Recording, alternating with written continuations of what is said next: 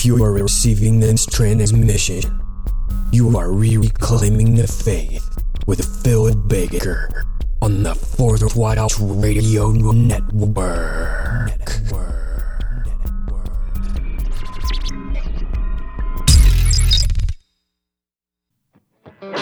Welcome to episode 4 of Reclaiming the Faith, a podcast with a mission to reveal what the earliest Christians believed about the core issues facing us. Today, I'm your host, Phil Baker. Now let's dig into history. Hey everyone, thanks so much for taking time to listen to the podcast. In episode 4, I'm going to share with you the first chapter of my book, New Wineskins and the Simple Words of Christ. And in this chapter, I talk about what it means to truly make Jesus the Lord of our lives. And I also give a couple of quotes from the earliest Christians that clearly demonstrate how they believe that Jesus is God and that we should therefore relate to him as Lord God in all that we do. If you're blessed by this episode, I would really appreciate it if you'd leave an honest review on my iTunes channel, Reclaiming the Faith. Also, if you have any questions, please feel free to contact me at my website, reclaimingthefaith.podbean.com, or you can email me at emailphilsbaker@gmail.com. That's email philsbaker@gmail.com. Finally, if you'd like to get a copy of my book about this journey that Jesus and the early Christians have taken me on, you can purchase it on Amazon. And again, if it's a blessing to you, please leave me an honest review there. Once again, it's called New Wineskins and the Simple Words of Christ. All right, let's go ahead and get episode 4 rolling. If you're reading this and you refereed any of my church league basketball games when I was a kid, I need to ask your forgiveness. I'm sorry for cursing you out. I especially apologize to that referee in my senior year who threw me out of a game for dropping multiple F-bombs in his face, and then gave my team another technical foul due to my continuing to curse him from the bleachers. I also apologize to my parents who witnessed those countless episodes of their Christ-professing youngest child letting a love for basketball dictate his approach toward Christianity, rather than letting his love for Christ dictate his approach toward basketball. God blessed me with a mother and father who loved him and were committed to putting their children in an environment where they could learn to love him as well. So, we went to our medium-sized, mostly white Southern Baptist church in Houston, Texas every Sunday. We were very active in church. My parents taught well-attended Sunday school classes, and my mom sang in the choir. As a child, I was in Royal Ambassadors, which is basically Christianity's version of Boy Scouts. I sang in the children's choir and was also a faithful attender of Sunday school. I thought I was a pretty good kid. Yeah, I was a bit hyperactive at times, especially when the Sunday school teachers foolishly brought donuts for us. And yes, one children's choir teacher promised me baseball cards each week if I'd stay calm, but at least I wasn't purposefully collapsing tables on other kids. I loved going to that church, and in some respects, it still feels like home whenever I pop in. My second grade Sunday school teachers were very compassionate people and very evangelistically minded. They had to be compassionate people to voluntarily spend an hour with a room full of wild 7-year-olds every week, and they quickly recognized in every one of us our need for a Savior and were committed to communicating that message to us each week. We were told that if we believed Jesus, the Son of God, is Lord, that he died for us on the cross for our sins, and that he rose back to life on the third day, and if we asked him to forgive us for our sins and invited him into our hearts, then all the bad things we did would be forgiven. We could call ourselves Christians, and when we died, we would go to heaven. Well, the next step was to go in front of the congregation, tell everybody what we'd decided, and let them clap for us and hug us. So the congregation would form a huge line that hug us and tell us how proud of us they were. And at the beginning of the service the next week, we'd go into this pool above where the choir sang, would say yes to these same statements that we'd said yes to before. We'd get dunked, we'd hear everybody clap again, and after the service, get hugged and congratulated by a bunch of people once more. And, this all sounded like a good deal to me, and my friends had already done it. So I thought, I believe God exists. I believe Jesus exists. I believe he died on the cross. I believe he rose again. I want to go to heaven. I want to be a Christian. Let's do this. Lord Jesus, please forgive me of my sins. I believe you died on the cross and rose from the dead. Please come into my heart. Now that may seem like a sweet, innocent little moment, but as I've reflected on that scene, there's some big problems going on. For one, since early childhood, I was a jerk. What proved more detrimental to my relationships, though, was that I was absolutely oblivious to this truth. I definitely thought I was morally superior to my classmates. So when I was told that I needed Jesus to forgive me of my sins, I almost felt entitled to that forgiveness. It's kind of like a student who gets the highest grade in the class on a test, maybe a 95, while the others fail miserably. And with such a drastic discrepancy between the one student and all the others, the student with the 95 goes to the teacher and says, I worked really hard, and it showed. Clearly, I respect you and your class vastly more than all the others. Will you please forgive my slight error and grant me 5 extra credit points? Well, if one doesn't think there is much to be forgiven of, one won't think there are many changes needing to be made in one's character. I certainly didn't think I was evil, even though Jesus called his own disciples evil in Luke chapter 11. In my mind, I was already a really good person, one of the best in my group, and now Jesus was going to be in my heart forever. Score 1 for Jesus. Invite Jesus into your heart. Interestingly, you'll never find that line in the Bible. It's not there. Have you ever seriously considered the implications of asking Jesus into your heart as it regards the issue of salvation? Let me give you a few examples of what I'm getting at. Once or twice a month, my wife and I used to host a small group from the church that I pastored. And when they would arrive at our home, we'd invite them in, and they were free to enjoy the AC, the couches, the food, and the drinks, and the restroom, etc. We treated them like family. However, there were areas of the house that were closed off to them. There was also a time where they were welcome to arrive, and a time when things needed to wrap up and folks needed to go back to their homes. They were invited guests. Twice during the time Stephanie and I have been married, we invited a college-age youth worker from our previous church that needed a place to stay to live with us. And each one was provided with a key to our house, access to our cars if needed, food if we cooked, their own room, their own bathroom, etc. However, even though they had their own room and even a key to the house, Stephanie and I owned the home. Though we loved having them stay with us and never had any reason to kick either one of the youth workers out, we could have if we wanted to. The house belonged to us. They were merely invited to stay with us in a room of our house. So are you starting to see where I'm going with this? Paul says in Romans chapter 10, verse 13, everyone who calls upon the name of the Lord will be saved. And I believe that's true. But do you know what you're getting into when you call Jesus your Lord?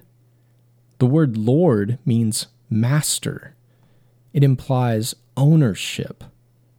But who is the Lord? Is it Shiva? Is it Baal? No.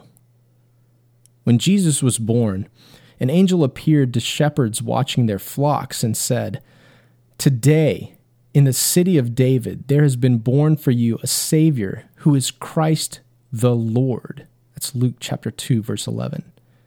And here we see that Jesus is called Savior, Christ, and Lord.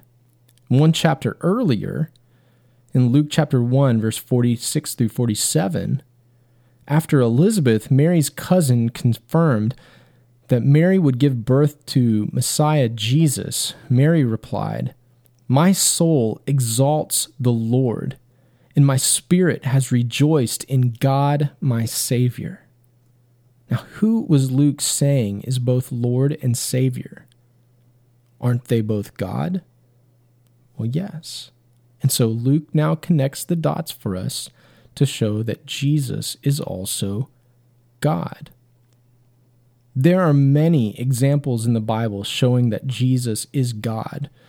But for now, I'll just give you one more in detail. In John chapter 2, Jesus has just cleansed the temple, and the religious leaders are infuriated. They ask Jesus what sign he will give to show that he has the authority to do such a thing. And he replies, "Destroy this temple, and in 3 days I will raise it up." That's verse 19. John then states, "But he was speaking of the temple of his body. So when he was raised from the dead, his disciples remembered that he said this."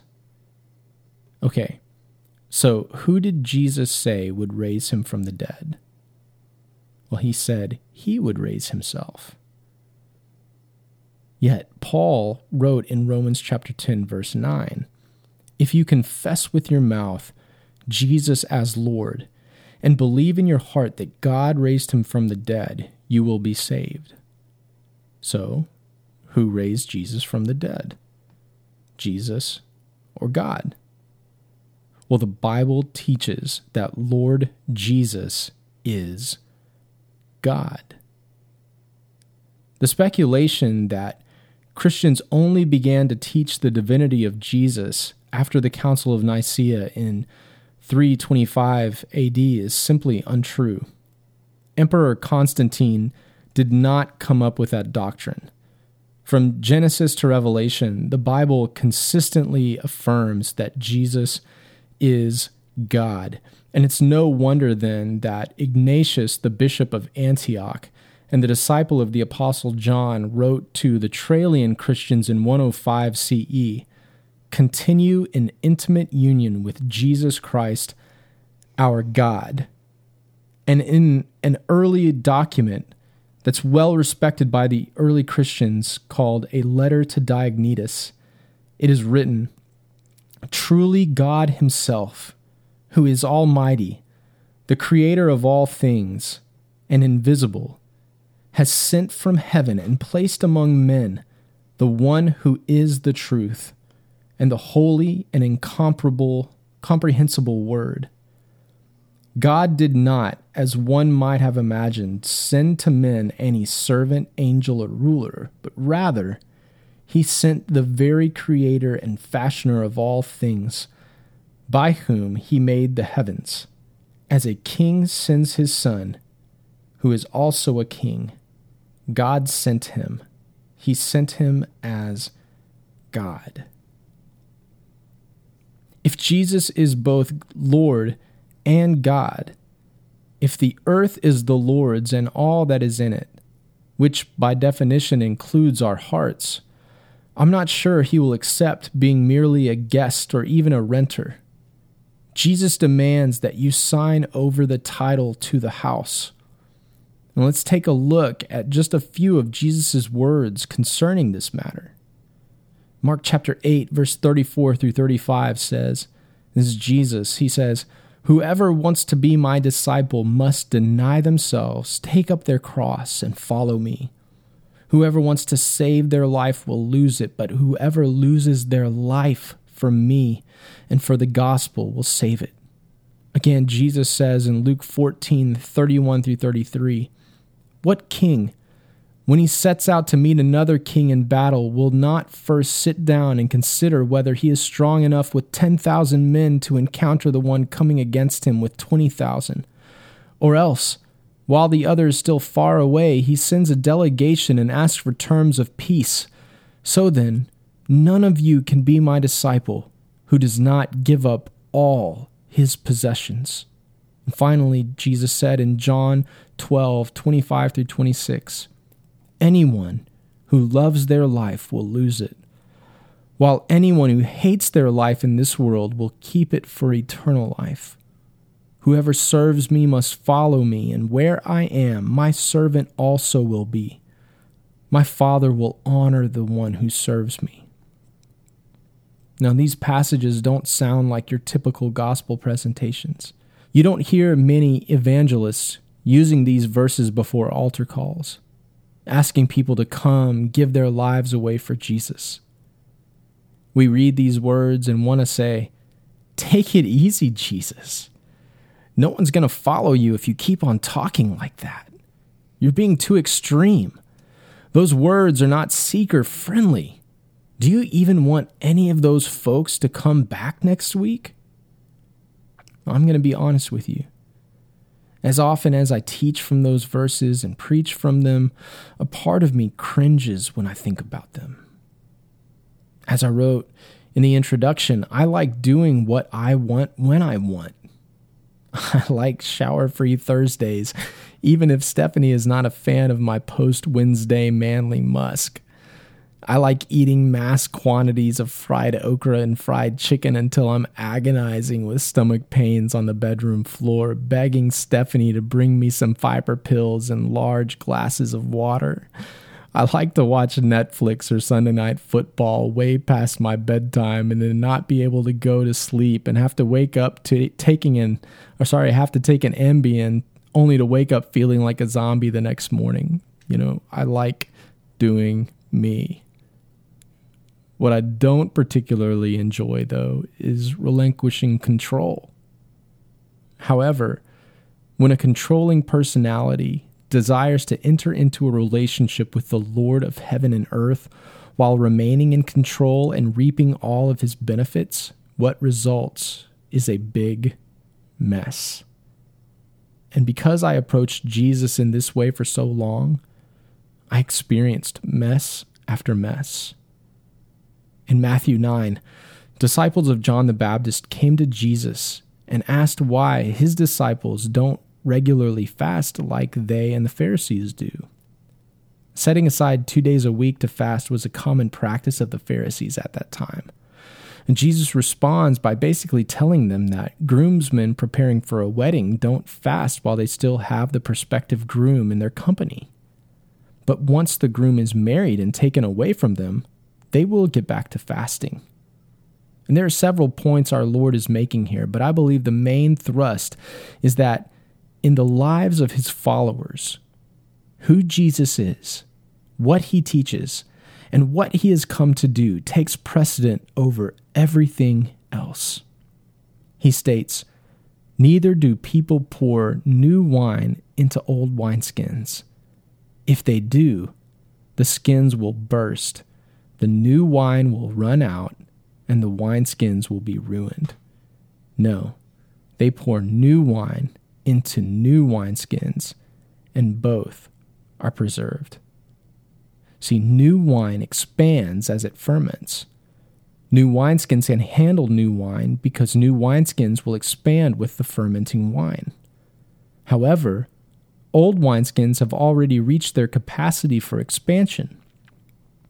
So when new wine is poured into old wineskins, the new wine will literally cause the skins to burst, thus causing a huge mess and wasting both the new wine and old wineskins. My 7-year-old self thought I could keep the old wineskins of being both self-righteous and self-governing while following Jesus. And that's just not going to work. It's kind of like the time my dad and I put together the basketball goal that's currently sitting in my driveway. Two grown men who've put many things together in the past don't need to completely depend upon the instructions, right? I mean, those instructions are just suggestions, aren't they? The instructions said the entire assembly would take around 2 hours. It took us 2 days. The reason? We did not get first things first and fully submit ourselves to the instructions.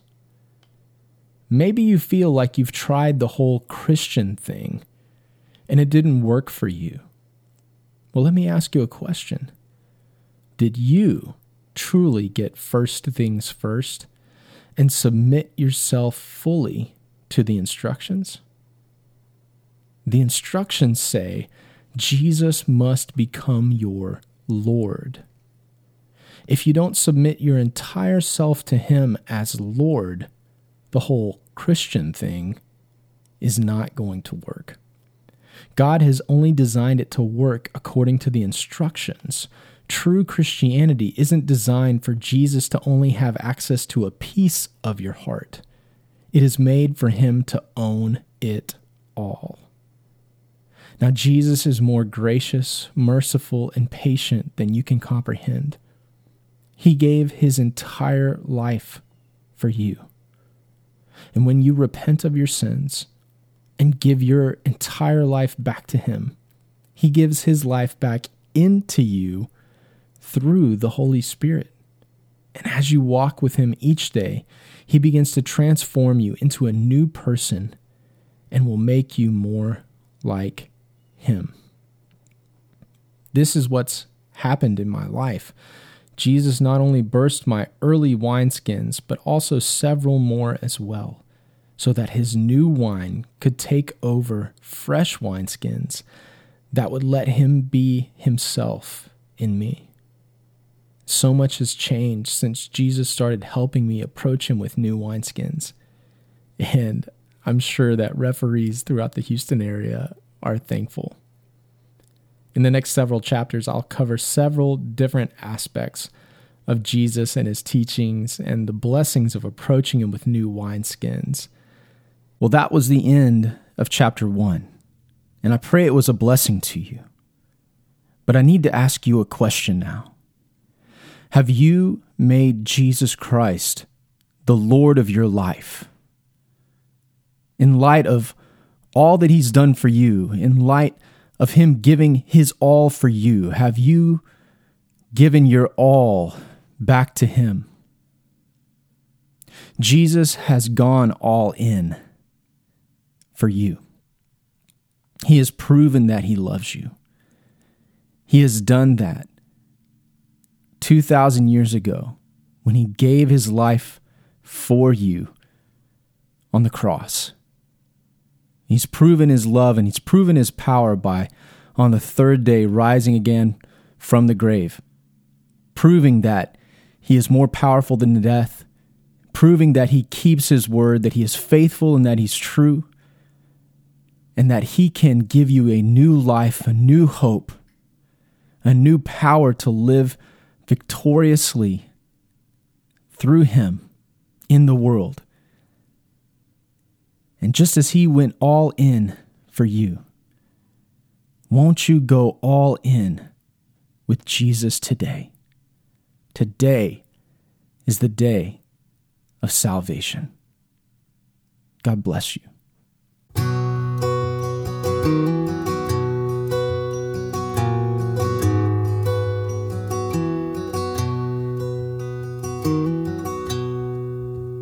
Rock of ages, cleft for me. Let me hide myself in Thee. Let the water and the blood from Thy wounded side which flowed be of sin the double cure. Save from wrath and make me pure.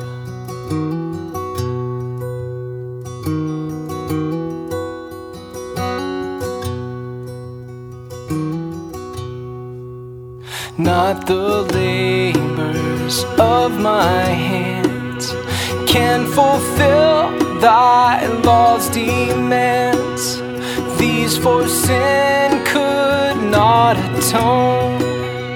Thou must save, and thou alone. In my hands no price I bring, simply to thy cross I cling. O God of mercy, God of grace, God of love, you took my place. I deserved all hell could bring. Rock of ages, cleft for me.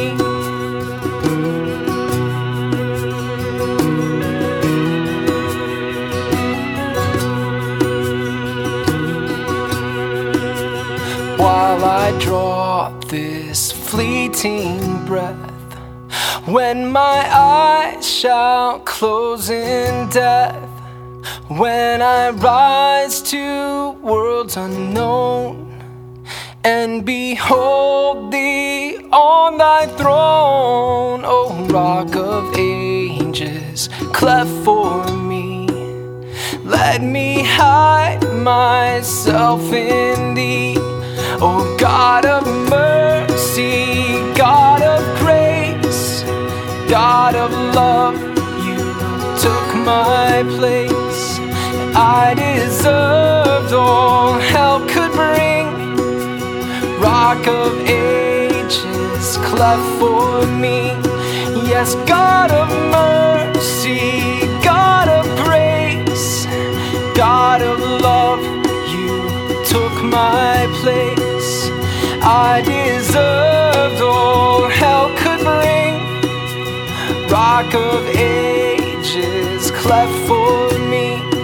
Yes, I deserved all hell could bring. Rock of ages, cleft for me.